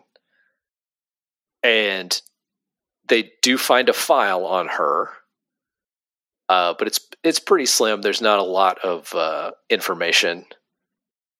But Nick Fury does give them like a couple of leads to the big AIM annual sales event. AIMCon. AIMCon. He tells him about AIMCon, which, how is this not in comics every year? That's a good question. Because the idea is every year AIM holds a big event on a private island where people come and bid on the newest AIM weaponry. Yeah, it's a trade show. Yeah.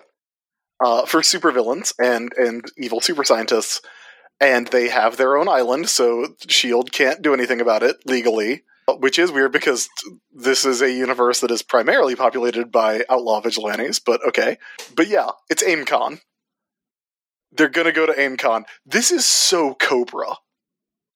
Very Cobra, like, yes. Down to having their own island. It's so Cobra. I love it. It's going to get more Cobra as we go. Oh, for sure. Meanwhile, in a huge cave under Manhattan, where I guess the Mole Man used to live, they keep trying to get D-Man to talk, the Night People do, and it's not working, so they attack him, and then he fights them off. Yeah. Then we cut back to Captain America, Diamondback, and Falcon flying to AIMCon in their Crossbones, Mother Knight, and Jack-o'-lantern costumes. Yes, because they went to go see Cersei, and I guess Cersei told them, why don't you put on some other people's clothes? And Diamondback is understandably like, hey, I don't know if I love that you're dressed up as Crossbones right now. And Cap's like, look, I get it. Unfortunately, these are the only 3 people that we know for sure won't be there, which is great. Yes. It's more than just a costume. It's Cersei, like, enchanted them to look like Crossbones, Mother Knight, and Jack-o'-lantern. Yeah. But also, it seems like Captain America is having, like, a little bit of fun being Crossbones. As the story progresses, definitely. Because when they get there to the island, there's this whole sequence of like, what's your security authorization? And he's like, I don't have it. I lost it. And they're like, well, you should surrender your weapons at least. And he's like, that's a stupid rule. And they're like, your bio readings aren't the same. And he goes, think, man, think. And he goes, well, obviously Red Skull wouldn't want us to have a digital footprint, so we changed them. If you don't want our money, we'll just leave. And the guy's like, no, it's okay. So they get in anyway. It's a bold move. They walk into the lobby, which is full of supervillains. Well, first they get on like a little tram, which is very funny. And then they walk in a lobby full of supervillains, and everyone is trying to like be the toughest person in the room. Who's this tiger guy? You talking about the Trump? No. It's Flying Tiger. Flying Tiger is like, hey, Jack-o'-lantern, are you Jason McIndale? And Jack-o'-lantern, who is Falcon, is like, no, that's not me. And so they're like jaw-jacking. Yeah, the Trump is there. And when Captain America as Crossbones cuts in line, they're like, hey, wait, no, it's fine. Finally, Batroc shows up, and he's like, hey, Crossbones, you remember our little bet? Our bet that you have to face 5 opponents in a row, and if you beat them all, you get $500,000. And so Captain America's like, yeah, I'll fight him, sure. I'll meet you at 8 to go over the rules. It's fantastic. I love this. It's great, yeah. So then they set up a ring, because they just have one, of course, at AimCon, where Captain America, as Crossbones, is going to have to fight 5 guys in a row, the first of whom is Mad Dog. And so Captain America is fighting these guys while also trying to keep up appearances that he's Crossbones. Uh-huh. So he's trying to come up with things that Crossbones would say. So he tells Mad Dog, you need to see a dentist, fella. Your oral hygiene bites. Time to take you to the pound. You remember like a couple issues ago when Diamondback hit the Rainmaker? I do. And I was like, man, that's probably the coolest pro wrestling move that's going to happen in this comic. Not so. I didn't know Captain America was going to hit the fucking V-trigger. He sure does. He sure does. It's great. So he beats Mad Dog in pretty short order. And right around that time that match ends, Iron Maiden leaves. She leaves the event. And so, thinking that Iron Maiden might lead her to Snapdragon, Diamondback chooses to follow her. Then starts the next match against Ramrod.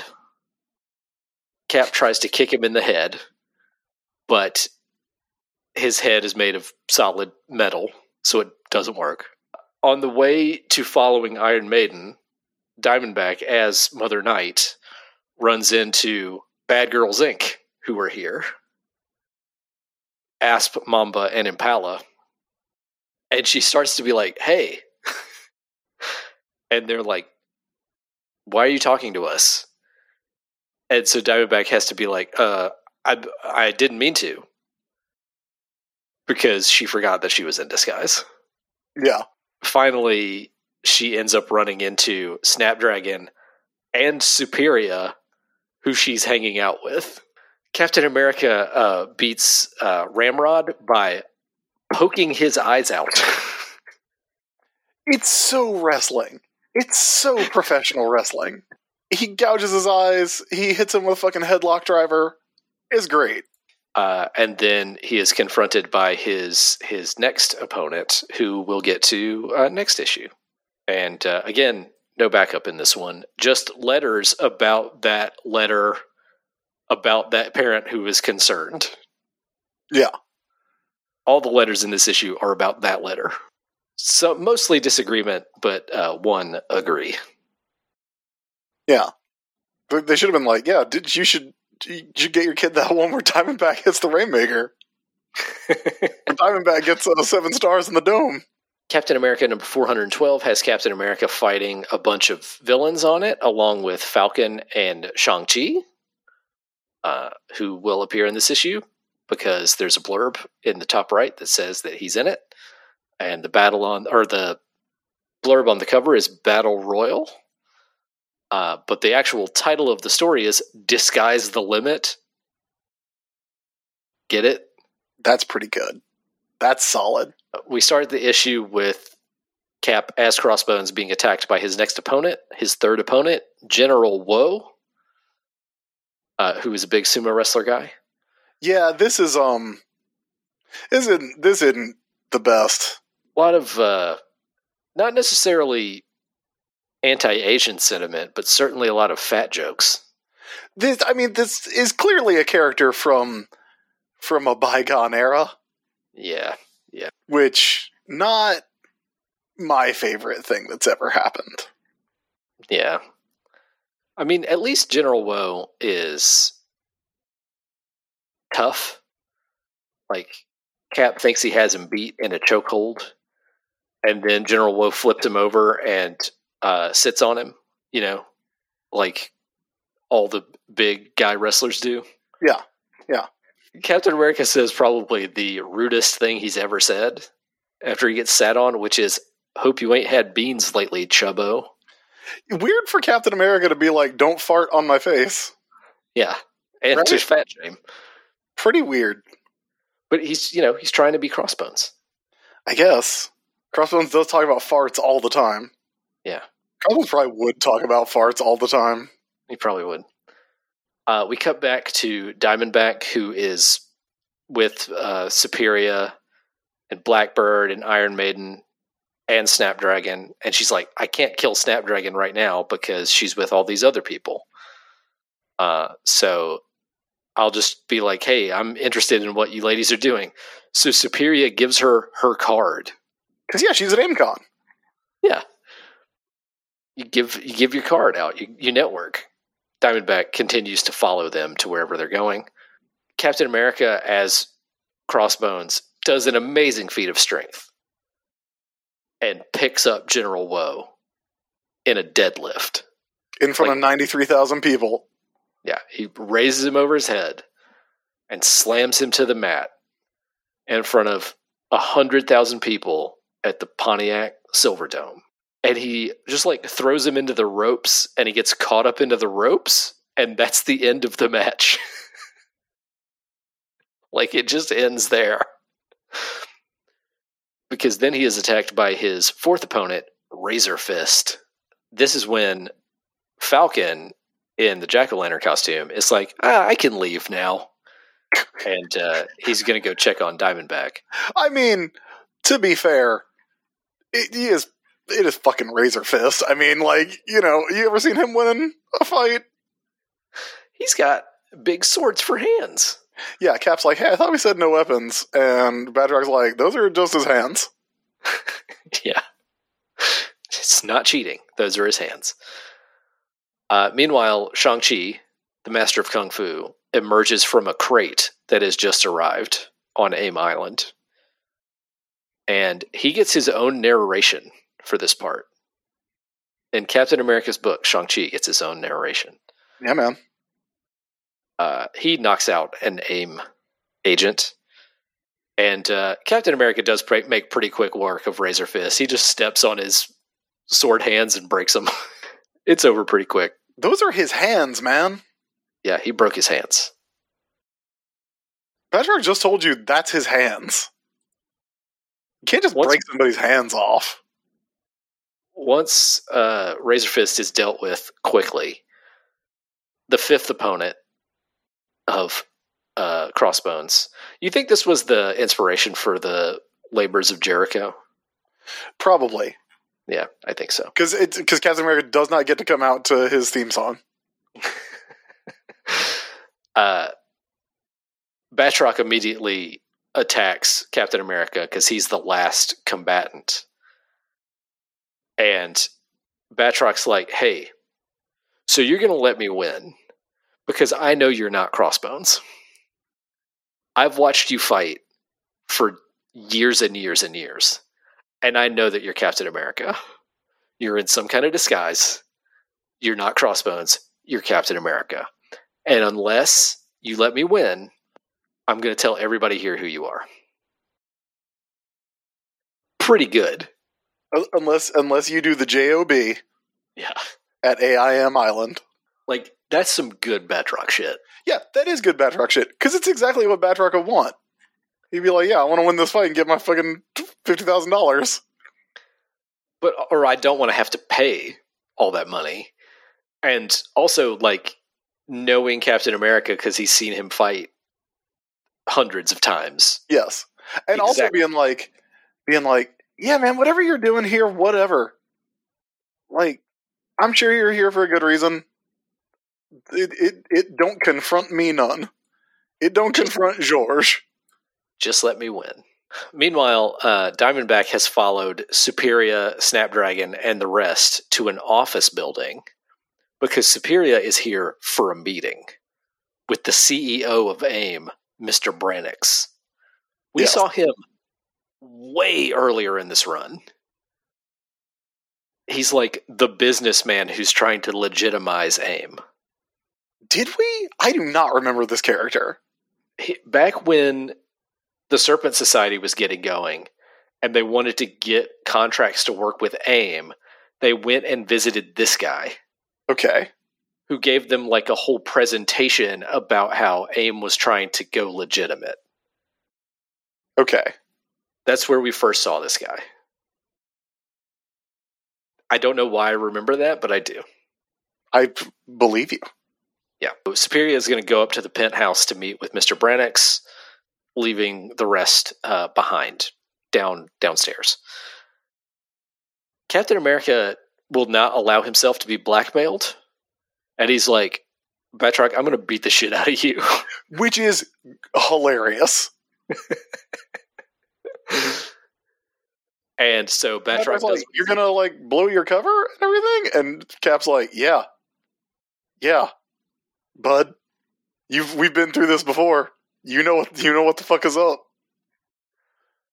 So Batroc's like, okay, hey everybody, this is Captain America. Like, he does exactly what he said he was going to do. He tells everybody it's Captain America. Yep.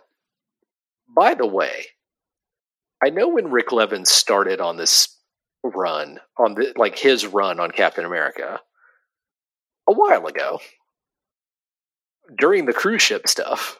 Uh-huh. So, like, Superia Stratagem. I was like, I don't know about Rick Levins. The art has taken a downturn. He's gotten a lot better by this point.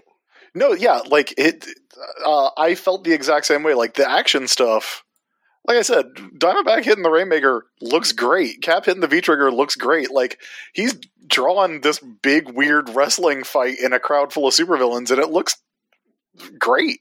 Yeah. The close-up panel of Batroc saying, this is Captain America, $50,000 to the man who takes him down. It's good. Like, that's a really good panel of just a character talking. Yeah. Rick Levins. Yeah. Good stuff. Yeah. I mean, look, do I wish that Kieran Dwyer drew every panel of this run for 10 years? Yes. But Rick Levins, pretty solid. Yeah. So Superia goes to her meeting with the CEO of AIM and immediately attempts to kill him. Uh-huh, as one does. Blasts him through the chest with a big beam that she shoots at him. And she says, I'll tell you the problem with AIM. The problem is you. The problem was you. He seems, by all accounts, to be dead, which brings out Modam, who's like, you shouldn't have done that. You shouldn't have done that. Back in the ring, Captain America, knowing that his cover is blown, transforms back into Captain America. And he's like, all right, let's go. Yeah, which is another, like, great panel, because it's Cap, like, in the wrestling ring, like, big Captain America picture, getting ready to, like, take on the world, and, like, Flying Tiger and the Beetle and Machete, Zarin the Weapons Master, McDonald Gargan the Scorpion. What's he doing there? He doesn't have any money. Come on, man. He's keeping up appearances. Yeah, I guess. Looking for work. The same thing you and me do at cons. Looking for work. Yeah. Falcon, meanwhile, ditches his disguise because he's like, I need to be able to fly around. Around this time, Iron Maiden gets a distress call from Superia. She and I forget who the other person is, but they go flying off, leaving just Snapdragon outside, which gives Diamondback the opportunity to roll up, ditch her disguise, and be like, hey, guess what, Snapdragon? I'm going to fuck you up now. Yeah. Then Shang-Chi and Falcon get in a fight, because of course. Which, by the way, to be clear, also fucking rules. About Diamondback being like, hey, fucking the chickens, they just got home. They're gonna roost. And then we end on a splash page of Captain America being attacked by like 100 supervillains, and it's pretty great. Yeah. Next issue, things get worse. Yeah, I love it. I love it. And then we're on to our last issue of these 6, Captain America number 413. The cover blurb on this one is "Modam means murder." It doesn't. Yeah. It means mental organism designed for aggressive maneuvers. And on it, Modam is holding Superia in one of her arms, and Captain America is hanging off the other one, and they're flying around over the water. Another great splash page. Captain America is standing in the ring, and all these villains are coming after him, and in the foreground we have Rhino saying, "Get him! Stomp his star-spangled butt!"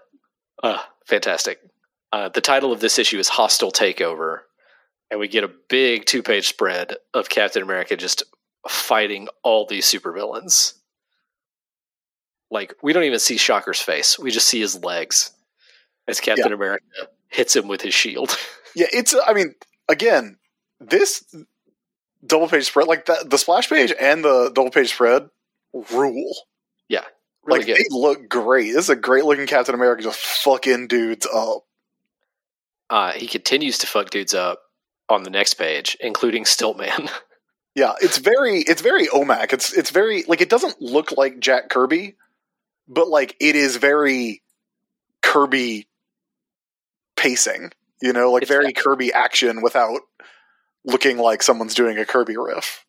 It's got that sense of motion. Yeah. I think that's where Rick Levins has really leveled up, is that like his art is not as static as it was when he started. Yeah, definitely. It's got more of that motion sensibility to it.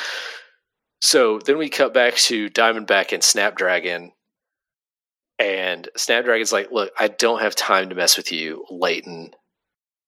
And Diamondback's like, "You're going to make time for me." And then she kicks her in the knee. And fucking dope. Like, just snaps her knee, and there's this sound effect, crunk. That is so good. It's great. And she's like, "Hey, get up. I'm not done with you. When I tell you to get up, you get up." Yeah, which I think is something Crossbones said to her. I think that's right, yeah. I think that's right. So they continue fighting. Meanwhile, it's Blackbird who's flying around with the Iron Maiden. They fly up to the penthouse to see what's going on with Superia. And they look in to see Superia talking with Modam. And Modam is saying, "You killed the CEO, I have to punish you." While the CEO is dead on the floor. And then they fight for a while. Then we cut back to Falcon and Shang-Chi. Shang-Chi notices that Falcon is an Avenger. And he's like, "Oh, this guy's an Avenger." And they realize that they should be on the same side. Captain America gets attacked by even more bad guys, including Man-Bull. Man-Bull and Rhino bonk heads because Captain America jumps out of the way in between them, and it's great. And there's this great panel of Batroc and his dudes just sitting in the crowd watching all this. Fucking poor Wrecker. Titania has grabbed I guess it's the ring post, and just cracks it over the Wrecker's head, trying to get Captain America. And it's like, Wrecker doesn't have superpowers. Damn, poor the Wrecker. Diamondback knocks Snapdragon into a fountain, a conveniently placed fountain. And she says, "Remember throwing me into the water, Shiok? It felt a little like this." And then she palm strikes her in the face and knocks her out with that palm strike. Yeah, man. Hits her with the Jushin Thunder Liger. and she takes off her mask and wig to reveal her actual face. Meanwhile, Modam has Superia incapacitated, and wouldn't you know it, the CEO of AIM, he's not dead. Yeah. He says, "Were you unaware that one of AIM's earliest triumphs has been life-mimicking adaptoid biotechnology?" And Superia goes, "You're an adaptoid?" And he goes, "Isn't everyone? Enough about me. Now you tell me everything about your scheme to wrest my business enterprise away." Talk about some Cobra shit. Great. Fantastic. I love it. Having ended his dispute with Shang-Chi, Falcon shows back up in the arena and sees that chaos has broken out. And right around about this time, Captain America is just trying to sneak out with like a poncho on. He's got like a hood over his head. Just trying to get out of there. Like he knew when it was time to call it quits and just try to leave. It's great. It's really good. Falcon picks Captain America up and flies out with him. They manage to get out of there. They go meet Shang-Chi and try to figure out a way to like escape completely. Shang-Chi beats up some villains too. And then Diamondback starts drowning Snapdragon. She's just holding her head under the water. Just fully brutal. And it's she's like, yeah, you left me to drown. I felt my breath explode from my chest. I felt my lungs fill with water. I felt my heart stop. But I came back. Question is, my old chum, can you? That is hype. It's a little weird that she says, my old chum. But besides that... Yeah, but you know, Mark Grunwald. My favorite detail of the art is that it's like the same 3 panels of Diamondback holding Snapdragon's head under the water, but there are less and less bubbles coming out of Snapdragon's mouth every panel. That's good. It's good stuff. It's really good, actually. Like, post-Capwolf, this book really gets kind of a second wind. Yeah, it really does.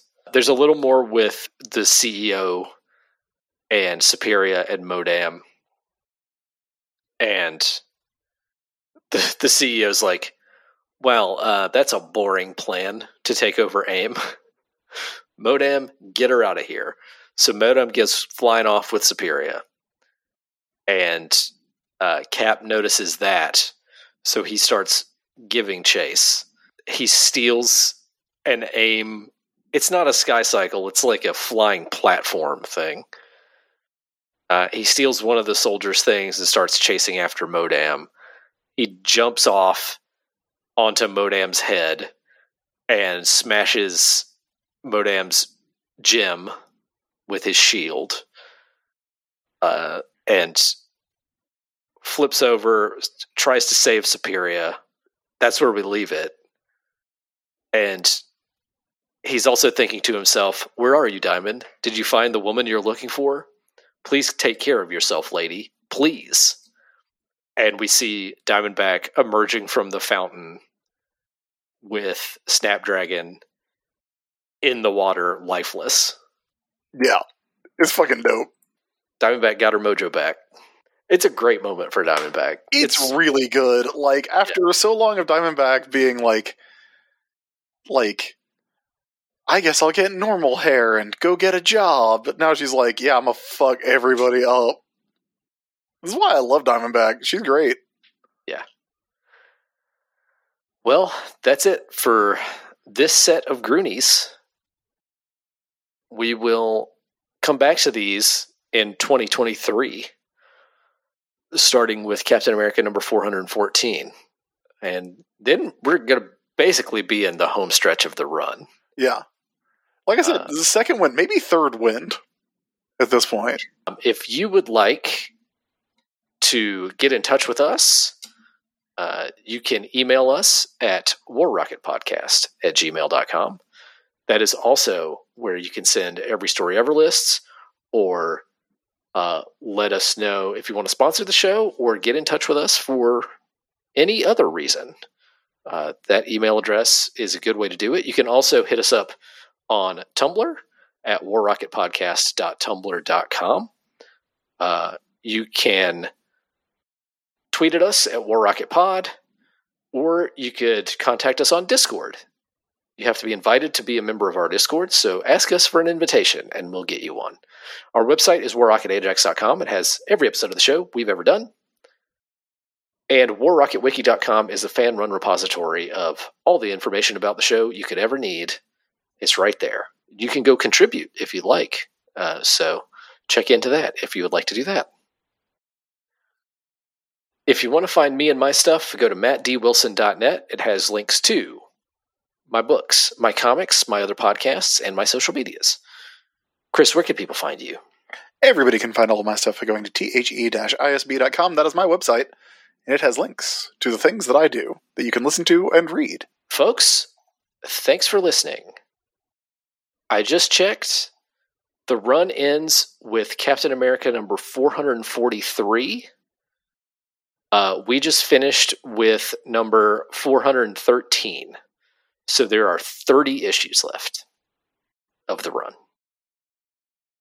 Wow. We are very close. Yeah. Our Christmas episode is quickly approaching, Chris. It is. We're going to have a lot of fun with that. But we'll be back. We'll have some more stuff before Christmas, right? We've got some... I think we've got one more episode. One more regular episode, and then it's a Christmas episode. Yeah, so be here next week as we bring you more comforts, more joys, more of talking about comics, more of the good stuff that y'all like. Oh, next week has to be our Christmas episode. Oh, is it next week's? Okay, then. Yep. The next Monday is the 19th, so next week has to be our Christmas episode. Okay. So it is. Boy, I gotta mail you your presents. We will be back next week. Hey, it's Christmas time, everybody. We'll be back for Christmas. Be here with us once again. Happy holidays. We will talk to you next time. This has been War Rocket Ajax number 616. Do not forget that Black Lives Matter. And trans rights are human rights. And abortion rights are too. And the cops aren't your friends. And that we love you. We love you. Yeah!